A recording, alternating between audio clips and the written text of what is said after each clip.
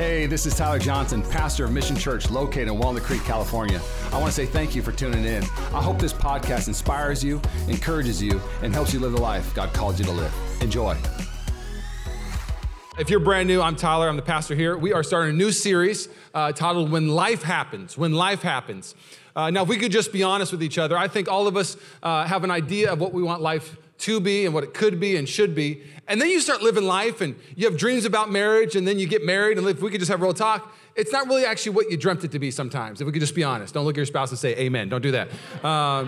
You have dreams of having kids and you're like, we're gonna have the greatest kids. And then you find out like, my kids are testing my patience, God. I mean, this is what happens. You have a dream of a career and all of us have things like, I wanna be here when I'm 30, here when I'm 40. But the problem is life happens and it's not at all what we thought it would be at times. And what I love about the book of Philippians, it's a little book. They call it the happy book sometimes, but it's not just a happy book, it's a real book. It does not shy away from the harshness of life, the valleys of life, the toughness of life. And so we're gonna start a new series in the book of Philippians. It's only 4 chapters, but man, it is just, full of God's goodness, full of God's promises. And so I just wanna give you a little context before we go in the message. Can I do a little bit of teaching real quick? I really believe this, that teaching helps you sharpen the axe, preaching helps you swing the axe. Another way to say it is, my job, it says in Ephesians that I'm supposed to equip the saints. Ooh, you a saint. Turn to your neighbor and say, you a saint. You haven't heard that lately, have you? Come on now, you a saint. To equip the saints to do the work of the ministry. Now turn to the saint, get the work. Come on now, we're supposed to get to work now. What happens when you teach, you equip the saints, and then when you preach, you empower the saints, all right? So I want to teach a little bit to equip you, and then I want to preach to empower you, because we're not supposed to have service just on a Sunday. We're supposed to change the world. I hope you know that. So the book of Philippians, very simple. It was not known as the book of Philippians back in the day. On the street, back in the day, it was known as the Epistle of Joy. Epistle is a fancy word that just means letter to the churches. So it was the book of joy. Why was it called the book of joy? Well, you look in the book of Philippians, 19 times in these 4 little chapters, joy, gladness, and rejoice are said over and over again, more than all the other 13 epistles. So it had this theme of joy in it. Another thing that I love about it is the first church plant in all of Europe. This is the church of Philippi. This book written to the Philippians was the first church plant in all of Europe. Isn't that crazy to think? And not only that, what I love about this book is that you can actually read the birth of the book of Philippians and the church of Philippi at the end of Acts 15 and all of Acts 16. And Acts 16, if you ask me what my favorite chapter in all of Acts, it'd have to be Acts 16. It shows the power of the gospel. In Acts 16, you see a rich person named Lydia get saved. The gospel has the power to save people who think they have everything. And then you see somebody who is possessed by a demon. She's a fortune teller. She gets saved. It can save the oppressed and the possessed. Not only that, it saves a prison guard, just a rough, tough prison guard. The gospel's for everyone. That's how the church of Philippi was birthed in Acts 16, just by the gospel message. Does that sound good? Other thing I love about the book of Philippians, I call it the tattoo book, because I've met more people with Philippian tattoos on them than any other book, okay?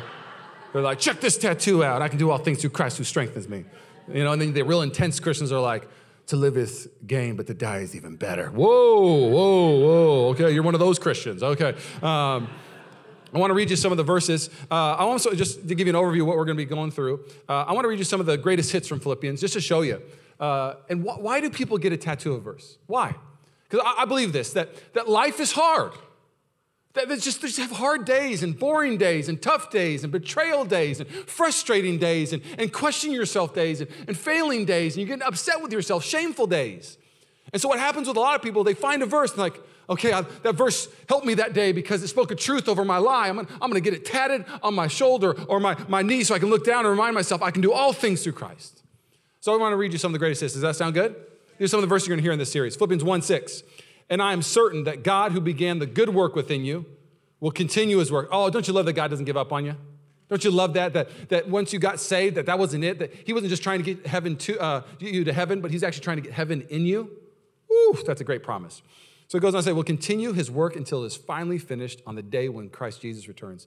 Philippians 1:21, this is for if you're like one of those like intense Christians, go get this tatted, okay? For to me, to live is Christ and to die is gain. It's a great conversation starter with people, especially like, evangelistically. Philippians 2, it's what we call the kenosis verses in Bible college. You learn about the Christology, the study of Christ and him pouring himself out and becoming fully man, fully God. So it's an amazing one. You've probably heard this, that every knee shall bow and every tongue confess that God is Lord. Well, you'll find that in Philippians. It's right here in Philippians 2. It says this, therefore God exalted him to the highest place and gave him the name above every name, that at the name of Jesus every knee should bow in heaven and on earth and under the earth, and every tongue acknowledge that Jesus Christ is Lord to the glory of the God the Father. Ooh, that's good. Now, this is my favorite. I'm going to read you Philippians 3. If I was going to get a tat, I got no tats. Not that I think tats are evil. If you're one of those people like, Bible says it's bad to get tattooed. I read in Leviticus that you can't get tattooed. It says right after that you can't trim your beard. So just learn how to exegete scripture, okay? All right? The hermeneutics of that verse is that we're not supposed to mark ourselves to associate with other gods. We're set apart. Well, you're like, oh, in Corinthians, it says that we're a temple of the Holy Spirit. That's talking about demons and possession, okay? It's not talking about tattoo, okay? So if you got a tattoo, good for you. Me, I just never know what I'd get. I'd be like, oh, I should get this and I get that, and that'd just be dangerous. But if I did get a tattoo, I would get Philippians 3 all around my whole back, the whole thing, okay? If I'm gonna do it, I go all the way, all right? And then a big old eagle saying, God is king. Okay, anyways, if I was. Let's keep going.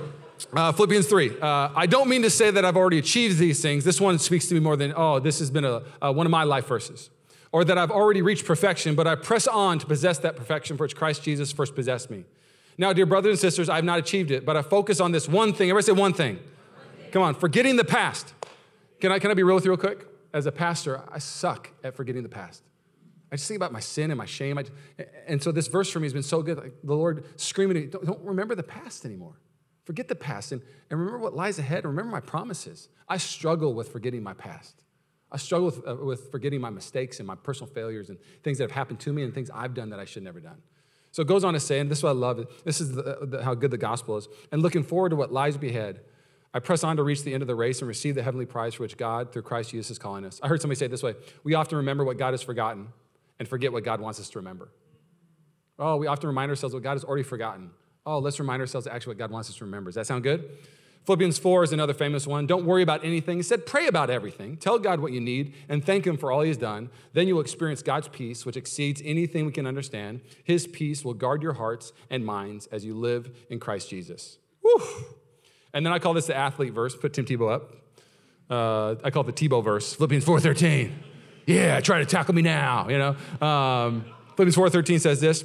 I can do all things through Christ who strengthens me. Steph Curry also has it on his shoe at games, right there. I mean, you'll see Philippians everywhere.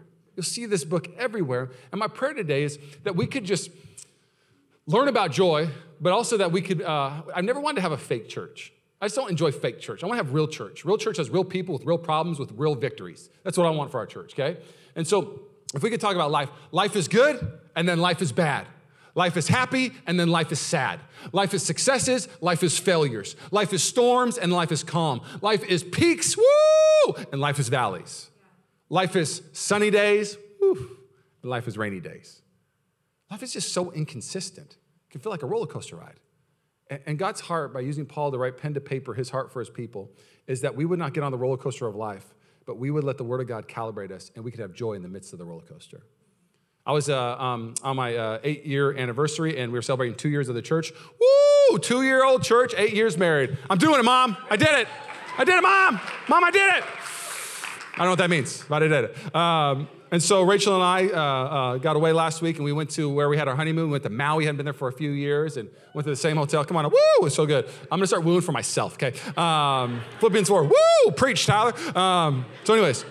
So we go to Maui, and I feel like we've had a colder winter than usual. Can we agree with that? It's been cold, and I don't like cold. The reason why I left Washington is I didn't like the rain, I didn't like the cold, so I love California. I love warm, I hate the rain, okay?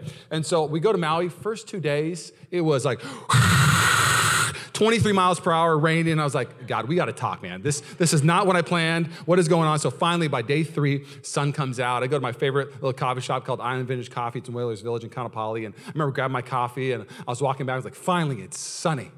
And then out of the blue, it starts raining again. And I was like, you got it.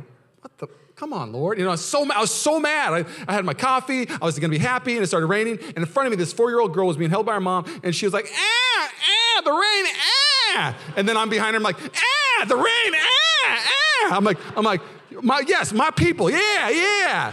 We're in Maui, girl. We shouldn't happen. So she's like, And the mom, oh, what a great mom. Oh, the best. Oh, just such a great mom moment. She was raising both of us at this moment, to be honest.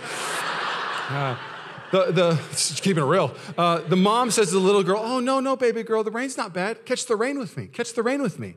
And so she starts catching the drops. She goes, look, I caught the drops. And so the little 4-year-old's like, and she starts laughing and catching the rain and showing her mom. And she's like, I caught all the rain because her hand was soaking wet. She's like, I caught the rain. And then I'm behind them. We're catching the rain. Mom, I'm catching the rain too. Look, I caught it, Mom. You know, that's literally what I felt in my soul at that moment. I want to run up and be like, I can catch it too, Mommy. You're not my kid. Sorry, Mom. And I got up to the hotel room. I said, Rachel, I just had one of the most profound moments with the Lord. I feel like the Lord is showing me that this week we're going to catch the rain. We're going to catch the rain together. And what I love is I would never want a bad spiritual mother or father that would join in with my complaining. Oh, why does everything happen to me? And they're like, oh, isn't just life the worst? I hate it. Oh, well, this was a good time. We should do it again next week. Sound good? Great. I don't want that for my life. Oh, and what I love about Paul is the church of Philippi, they're discouraged right now, but like a good father, you'll see in Philippians 1, he says, catch the rain with me. Catch the goodness. Paul is in prison, and they're like, it's over. The great apostle, the one that birthed this church, he's in prison. He's maybe going to die. It's over. And Paul, you'll see it in Philippians 1. He says, no, catch the rain with me. I'm in prison, but guess what? Prison guards are chained to me all day long, and I got a captive audience. Catch the rain with me. I'm telling them about Jesus. They're getting saved. Can you imagine being a guard 8 hours? Have you heard about this guy named Jesus? I don't hear about it. You can't go nowhere. He's saying, catch the rain with me. It says that the believers in Rome, they're getting more confident and bold about the name of Jesus. The gospel, this is what's so great. I'm in chains, but the gospel can never be in chains. Catch the rain with me. Some people are asking me right now, well, with the coronavirus, what if they shut down church? They can't shut down church. Hey, you can't chain the gospel. We'll live stream. I'll get on a live stream. We'll get in houses. We'll meet at houses, and we'll proclaim the name of Jesus. People get saved in houses. The gospel cannot be stopped. Catch the rain. Catch the rain. So my prayer today is that as we go through the book of Philippians, I don't know where you're at today, but man, a lot of us are good at catching the negativeness of the world and letting the world lead us. Paul, like a great father, is going to show you that here's my point. So I'm just going to give you early, ready? Joy is found in the gospel. We're going to talk about that. Joy is found in the plan and what it produces. Joy is found in the pain and what it produces. And joy is found in the perspective of what it produced. Does that sound good? Will you bow your heads with me? Lord, we just come before you, and we ask that you would breathe on this message, that my words would fall to the floor. I think I already prayed, but I'm going to pray again. Lord, I pray that this word, that is alive and active, may it do what it's supposed to do in our hearts. May we be ready to receive it. Oh, we love you, Jesus. It's all about you. And everybody said? Amen. First point is this, going to keep it really simple. Joy is found in the gospel. Joy is found in the gospel. Now, if I could just let you know, a recent poll said that 2/3 of Americans are unhappy. 2/3 of Americans are unhappy. Why are they unhappy? I think they're unhappy because they're looking for happiness or joy, whatever you want to say it, in all the wrong places. And so Paul, like a great leader, like a great father, calibrates the church of Philippi and says, hey, joy, you can have it in the midst of the storm. I'm going to teach you how to catch the rain. I'm going to teach you what the most important thing is. And he starts out of the gates in Philippians 1 says, you know where you find joy? You find in the gospel. I have joy because you're a gospel-centered church. Turn your Bibles to Philippians 1. You have it. We're going to start with verse 3. Every time I think of you, I give thanks to my God. Whenever I pray, I make my requests for all of you with joy, for you have been my partners in spreading the good news about Christ from the time you first heard it until now. Sometimes you look at the intros to these books, and you're like, well, that's what he writes to everybody. No, that's not what he writes to everybody. He goes on to say, and this is one of my favorite verses also in Philippians, and I'm certain that the God who began the good work within you, he's like, you guys, I'm certain. Can I ask you a question real quick? Are you certain? Are you certain that the God that created you is committed to your joy? Are you certain that the God that created you is committed to the promise on your life? Are you certain that the work that he began in you, the dreams that are in you, are you certain that at the right time when God says, now is the time to release it, are you certain he's committed to it? Paul is committed, and he's trying to teach us as sons and daughters of the church, are you certain? Because I'm certain. He goes on to say, I am certain that the God who began a good work within you will continue his work until it is finally finished on the day when Christ Jesus returns. Woof! He's saying joy is found in the gospel. Joy is found in a gospel-centered church. Other types of churches that elevate anything besides Jesus, besides the gospel, they're just tiring and there is no joy. I'll show you. You think Paul wrote this to every church? Go to Galatians 1. Go to Galatians 1. Let's look at the other side of the coin of what a church could be. He goes, I am astonished. Some translations say, I am shocked. He goes, I am astonished that you are so quickly deserting him who called you in the grace of Christ and are turning to a different gospel.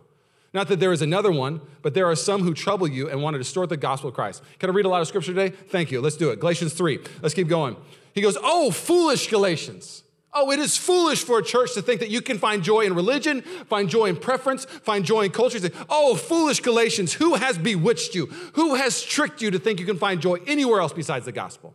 He goes that you should not obey the truth, before whose eyes Jesus Christ was clearly portrayed among you as crucified. I'm going to keep reading some scripture. It's a good thing. Here we go. Let me ask you this one question. Ready? Did you receive the Holy Spirit by obeying the law of Moses? He's saying, you guys are making it about the law. Don't you know what Bar Marley said? I fought the law and the law won. Don't fight the law. Come on, a great theologian. Here we go. You received the Spirit because you believed the message you heard about Christ. How foolish can you be? He just keeps on going, it's foolish, it's foolish, it's foolish to go anywhere else besides the gospel to find joy and fulfillment.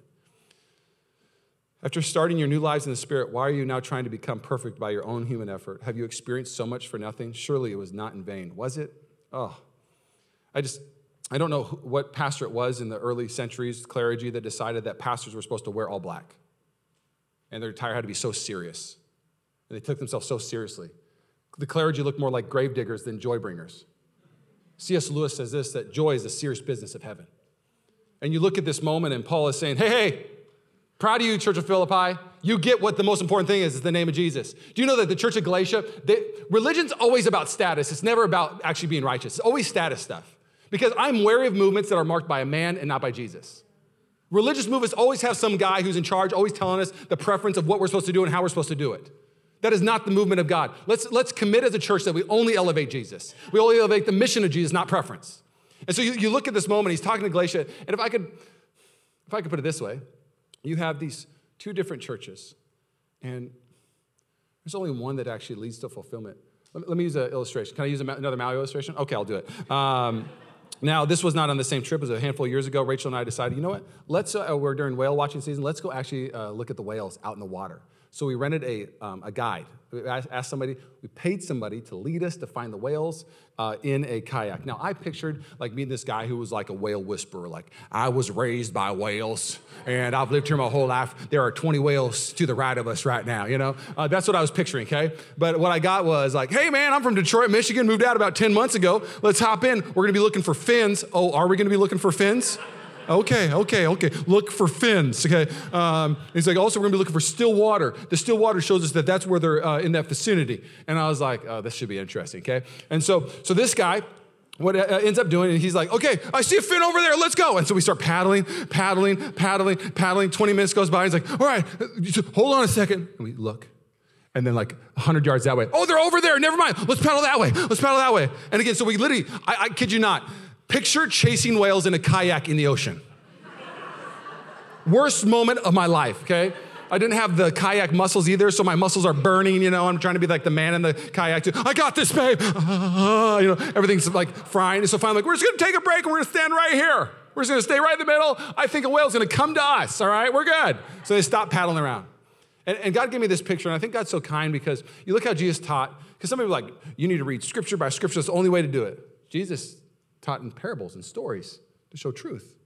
So I believe scripture is the most powerful thing, but I love that how God uses pictures to show us really the truth of who he is.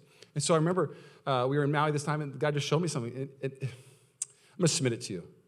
Culture is a terrible leader. And a lot of you have hired him and paid him a lot of money to have you run from side to side, up and down for the last how many years? Oh, fulfillment, joy, it's found in a job position. So you're like, okay, I got the job. No, joy is found by a spouse. You got to get the spouse. No, joy is found in being really, really fit. No, joy is found in my beauty. Oh, joy is found in this. And so you've been literally going everywhere and anywhere. Culture is a terrible leader. It is wearing you out. And you still don't have the joy. 2/3 of America is unhappy. That's what the poll says.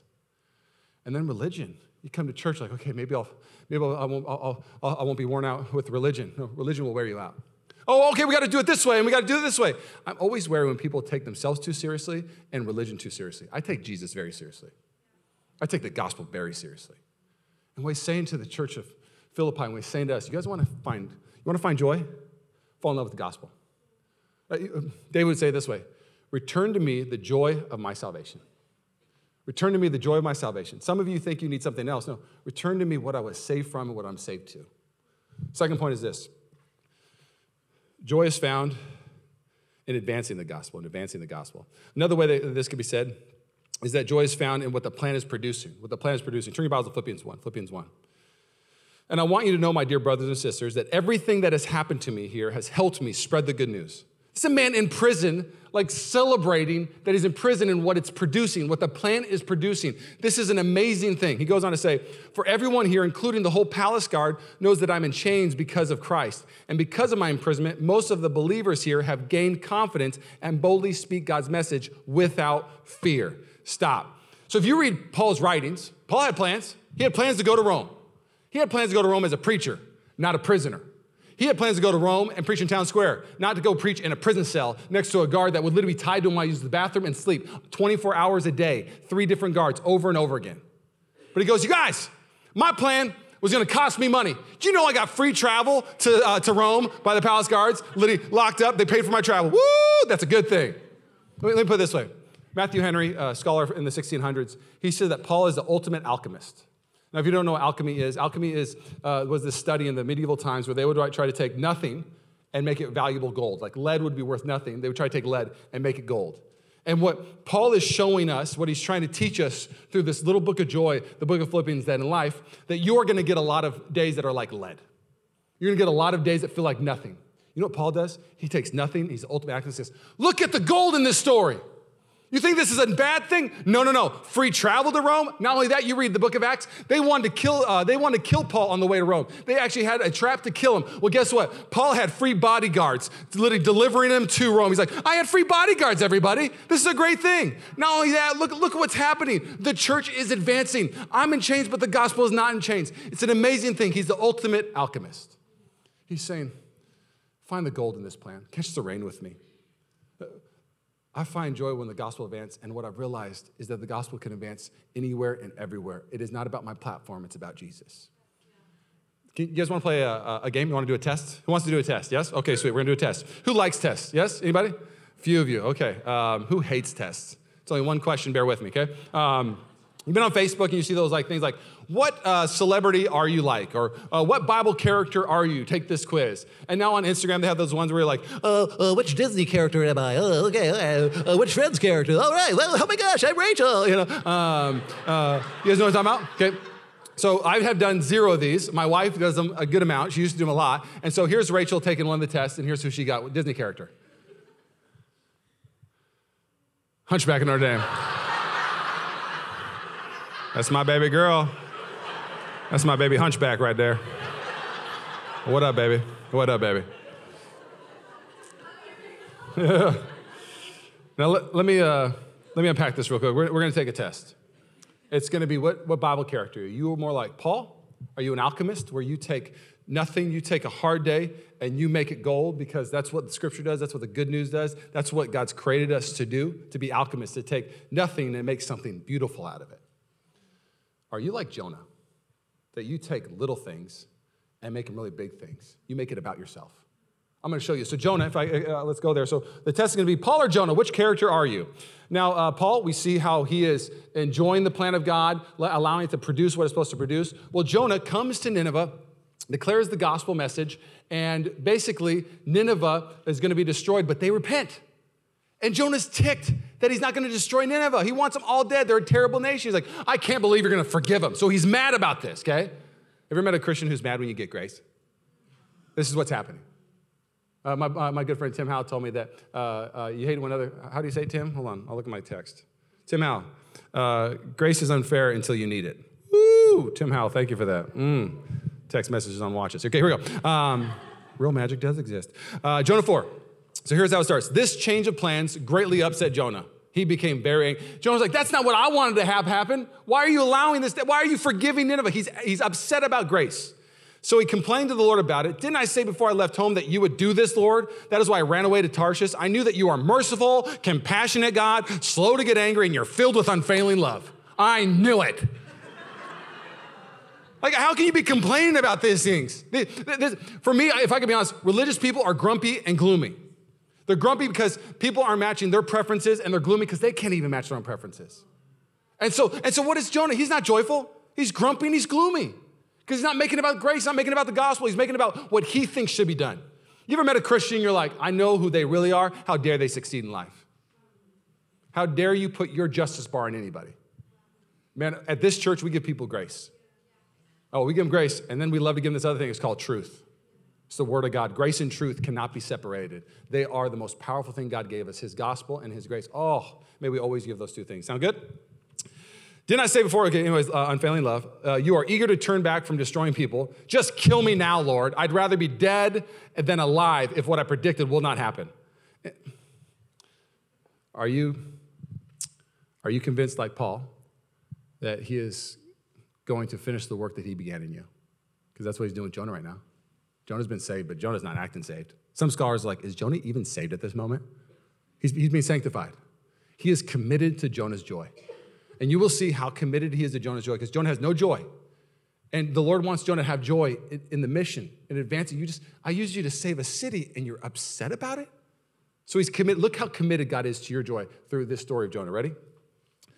The Lord replied, is it right for you to be angry about this? Then Jonah went out to the east side of the city and made a shelter to sit under as he waited to see what would happen to the city. And the Lord God arranged for a leafy plant to grow there, and soon it spread its broad leaves over Jonah's head, shading him from the sun. This eased his discomfort, and Jonah was very grateful for the plant. But God also arranged for a worm that next morning at dawn, the worm ate through the stem of the plant so that it would wither away. As the sun grew hot, God arranged for a scorching east wind to blow on Jonah. It's a lot of commitment to Jonah's joy. Doesn't feel like joy, but he's committed to his joy. This is God's goodness. You may not think this is God's goodness. This is God's goodness at the highest level. The sun beat down on his head until he grew faint and wished to die. Death is certainly better than living like this, he exclaimed. Then God said to Jonah, is it right for you to be angry because this plant died? Yes, Jonah retorted, even angry enough to die. Then the Lord said, you feel sorry about the plant, though you did nothing to put it there. Can I ask you a question? Are you more about branches and comfort than you are about souls and cities? Are you more about your own preference and your own self-centeredness than you are actually about advancing the gospel? He's asking, Jonah, you care more about a branch than 120,000 people being destroyed? He goes on to say, put it there, it came quickly and it died quickly, but Nineveh has more than 120,000 people living in spiritual darkness, not to mention all the animals. God even cares about the animals. Who loves animals in the house? Come on now. God's like 120,000 people, and there's a lot of cool puppies. Come on, Jonah, if you don't like people, how about the puppies? How about the cats? I feel like he's like, if you're not a people person, are you at least a dog person? And so he's like, not to mention all the animals, shouldn't I feel sorry for such a great city? Stop.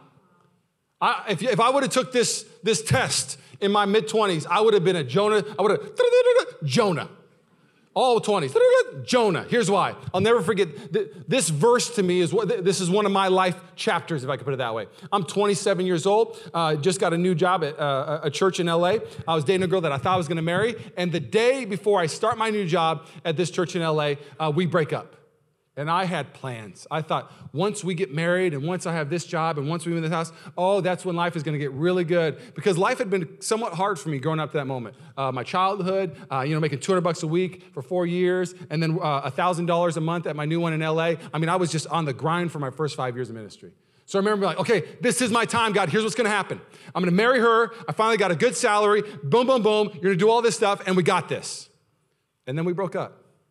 And Can I be real transparent of what I was saying in the car on the way to work that day? I came to God and said, God, I told you I wouldn't kiss a girl till I got married. It's been 8 years. I haven't kissed anybody. I'm still a virgin. I promised to be a virgin, and I kept it. I made $200 a week for 4 years for you. I've given you my life. I packed up a car because you said to come to LA. I came down in a car with nothing else to make $1,000 a month for you. And this is how you repay me? And now I'm going to go build into your kingdom now. I'm going to work in a church and preach 5 times a week, and this is what you give me. I was crying my eyes out, screaming at him on the 101. If you would have saw me in the car, you'd be like, whoa, got to get away from that guy. I would have looked at you like, ah, ah, ah. I remember walking in the office that first day, my eyes were like swollen from crying. They're like, who's the new guy? I'm so happy to be here. Like, did we make the right hire? Like, this is what that day was like for me. God being so kind, so kind. He brought me to Jonah. I never saw this in Jonah. I never saw it. And God was so kind to say, you're either going to be about branches and comfort or look to your left, and it was LA. There are millions of people going to hell. Or you can be about advancing my gospel. One will bring you joy, one will bring you frustration. You got to find joy in my plan, Tyler.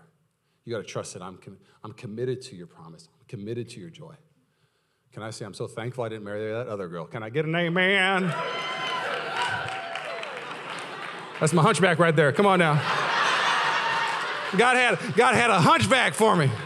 He's like, God, if you only knew. Ty, if you only knew, you wouldn't be upset. Let me say it this way. Let me summarize it this way. Joy isn't found when God says yes to your plans. Joy is not found when God says yes to your plans. Joy is found when you say yes to God's plans. Because here's the one test. This is the test question. You ready? Is God working for you or are you working for God? That's what he's trying to establish with Jonah. Jonah, are you in charge or am I in charge? Because if you're in charge of your life, you'll always be frustrated. If you're in charge of the plans, let me be in charge. I'm really good at this. I'm the creator of the universe. I'm the author and the finisher. I'm the one that moves mountains. I'm the one that knows you more than you know you. I know your heart's desire is better. Let me lead. Get out of the leadership seat. Next point is joy is found in becoming the gospel. Another way to say that is joy is found in what the pain is producing. Philippians 1:15 says this, it's true that some are preaching out of jealousy and rivalry, but others preach about Christ with pure motives. They preach because they love me, for they know I have been appointed to defend the good news. Those others don't have pure motives as they preach about Christ. They preach with selfish ambition, not sincerely intending to make my chains more painful. Oof. You ever met people who just like to put a little salt in the wound sometimes? So what's happening, Paul's like, not only am I in pain, but there's people actually trying to make this a more painful season for me. But he says, but that doesn't matter. Whether their motives are false or genuine, the message about Christ is being preached either way, so I rejoice. And I will continue to rejoice, for I know that as you pray for me and the Spirit of Jesus Christ helps me, this will lead to my deliverance. That word deliverance is a terrible translation in the English. 40 plus times this Greek word is used in the New Testament and is the word salvation. It's used for salvation. But for some reason, the translators have such a hard time with this because, well, he's already saved, so what is he trying to say? And so they study the Greek words, study other parts of the Bible, and here's what Paul is saying. He's already saved. He's already has salvation. Here's what he said in the plan. He said, find joy, find gold in what the plan is producing. That's a good one. Let's find the gold that's being produced. But in the second part, he's saying, hey, I'm the ultimate alchemist because here's what I'm seeing happen. Not only is the plan producing gold, the plan is making me gold. The deliverance statement is this. This pain is saving me from myself. Because when you go through pain, can I be honest? It removes selfishness. Paul is saying, I'm becoming more loving. I'm becoming more humble. I'm becoming more joyful. Have you ever met somebody who's never gone through anxiety? They just don't get it. They're not empathetic. They're like, oh, just be tougher. You go through anxiety and you hear somebody else has anxiety. Oh, there's a humility in it. Let me pray with you. There's a more Christ-like response to somebody hurting. And I can say that because I was the one before anxiety. I didn't get it. And then I walked through it for a season. And that, when you go through those kind of things, oh, I hated the pain of it. Oh, but it was saving me from my arrogant self. Oh, it was making me gold in that season. I look at my childhood and I was mad at it. I was mad at the pain I had to go through as a child. And now I look at the pain as a child and what I had to go through with those kind of parents and what I had to experience. And now I go, God, you were producing something in me. You were making me gold. I believe that suffering, never to be discounted, but it makes you dangerous in all the right ways. It cures you of what I call someday disease. What someday disease is just simply put it this way. It's when you go, well, someday when I have this job, it's like the kayak illustration, someday when I have this type of person, someday when my spouse gets it, someday when my boss gets it, someday when I get fit, someday when I'm a little bit more disciplined, someday when I'm everything I know I could be in my head, someday. The problem with Sunday is Monday through Sunday, someday's not in the calendar. And so someday I'll be joyful. Someday I'll be happy. The problem is today is your day to be joyful. And Paul is saying, I've got the joy. I've got joy because it's producing gold, the gospel, and it's producing me to be more like the gospel. I have the privilege of being like my Savior. It's making me more like Jesus, and I find joy in that. So many of us don't like pain, don't like suffering. Suffering, the best way to put it is, if I can put a context, let's put it this way. Suffering is losing something that you think you can't live without. And hear my heart, I don't want to discount your suffering. I've been through mine, and everybody's suffering is different. But what the Bible shows us about when we go through suffering is that when he takes you through that valley, you realize, God, there's a bigger picture here. And you're really thankful for heaven. People who have lost people, they think about heaven more than you do. They have a heavenly perspective. So it makes them more dangerous. They think less about the world. They think more about heaven because they know who they're going to see in heaven. Suffering opens your eyes to a bigger picture. Let me put it this way. Suffering sets you free because someday disease, not only when you get it, Because even when you get it, here's what's so sad, is then let's say you get that one thing you think is going to make you happy. Billie Eilish, she's a famous artist right now. She's everywhere. They asked her in a recent interview, what do you want? Like, what's the biggest thing you want now? And her answer was just like, it just hit me. And the timing of me being able to see this interview was perfect. She goes, I just want to stay happy. I wasn't happy a lot growing up, and I'm happy now. I would love to stay happy. Problem with that is what she's saying, and if I could just be honest, when you get that promotion, when you get that person, when you get that thing, then you suffer from the other someday disease. Well, what if I lose that job someday? What if I lose my identity in that job someday? What if I lose this promotion? What if I lose this prominence? What if I lose this money? And so you're being actually, you're actually in a bigger prison than Paul is, because the prison of fear of losing it just absolutely paralyzes you. But this shows us that if you will allow pain to produce the gold, you'll be more dangerous for the king in the earth than you could be. I'm going to invite the worship team to come up. I wrote another quote down for this, and I hope this resonates with you. Joy isn't found when everything is perfect. It's a someday. No, it's not. Joy is not found when everything is perfect. Joy is found when you realize the suffering is perfecting you. That's when joy starts to happen. That's when joy is found. That's when you start catching the rain. My last point is this. Joy is found with a gospel perspective. Joy is found with a gospel perspective. Now, what does a gospel perspective mean? Perspective is everything. Joy is found in perspective. So you got Paul, he's in prison, he's going through all these things that he's dealing with, the pain, the people who are mocking him, selfish ambition. And I love how Paul starts to finish up this first chapter. He goes, "For I truly expect and hope that I will never be ashamed, but I will continue to be bold for Christ, as I've been in the past. And I trust that my life will bring honor to Christ, whether I live or die.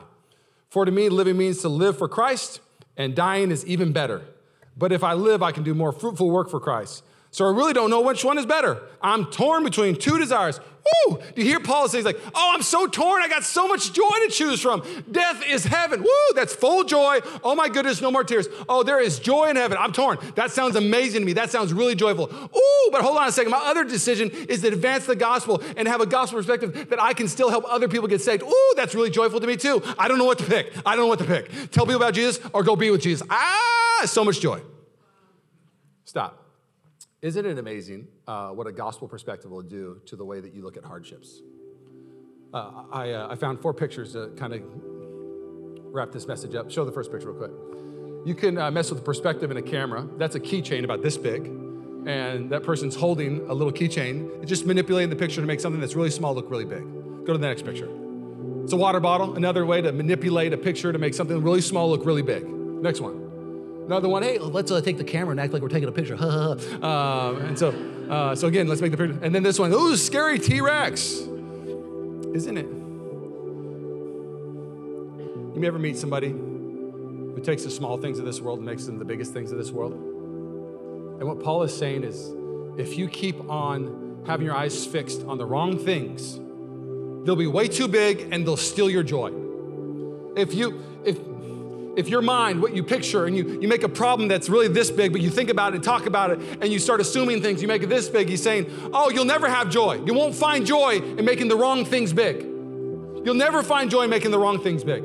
But you will find joy when you make heaven big and you make Jesus' message big. And my prayer for you is whatever is in your picture right now, whatever you've made big in your life, that you would have a fresh season of saying, God, I want to see things your way.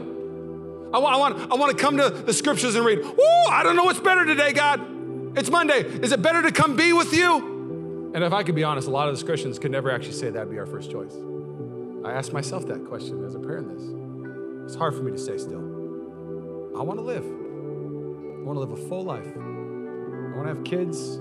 I want to see this church become a church that impacts a region and maybe the world. I want to do great things. So that statement for me is hard. But I'm asking God that he would produce gold in me so I could say it and I actually mean it. The second one is this, or do I stay and preach the gospel? I like that one. But may I have a heavenly perspective. May heaven be bigger to me and may the gospel be bigger to me. Thanks again for listening to the Mission Church podcast. If you enjoyed it, make sure you subscribe so you can keep up on our weekly sermons.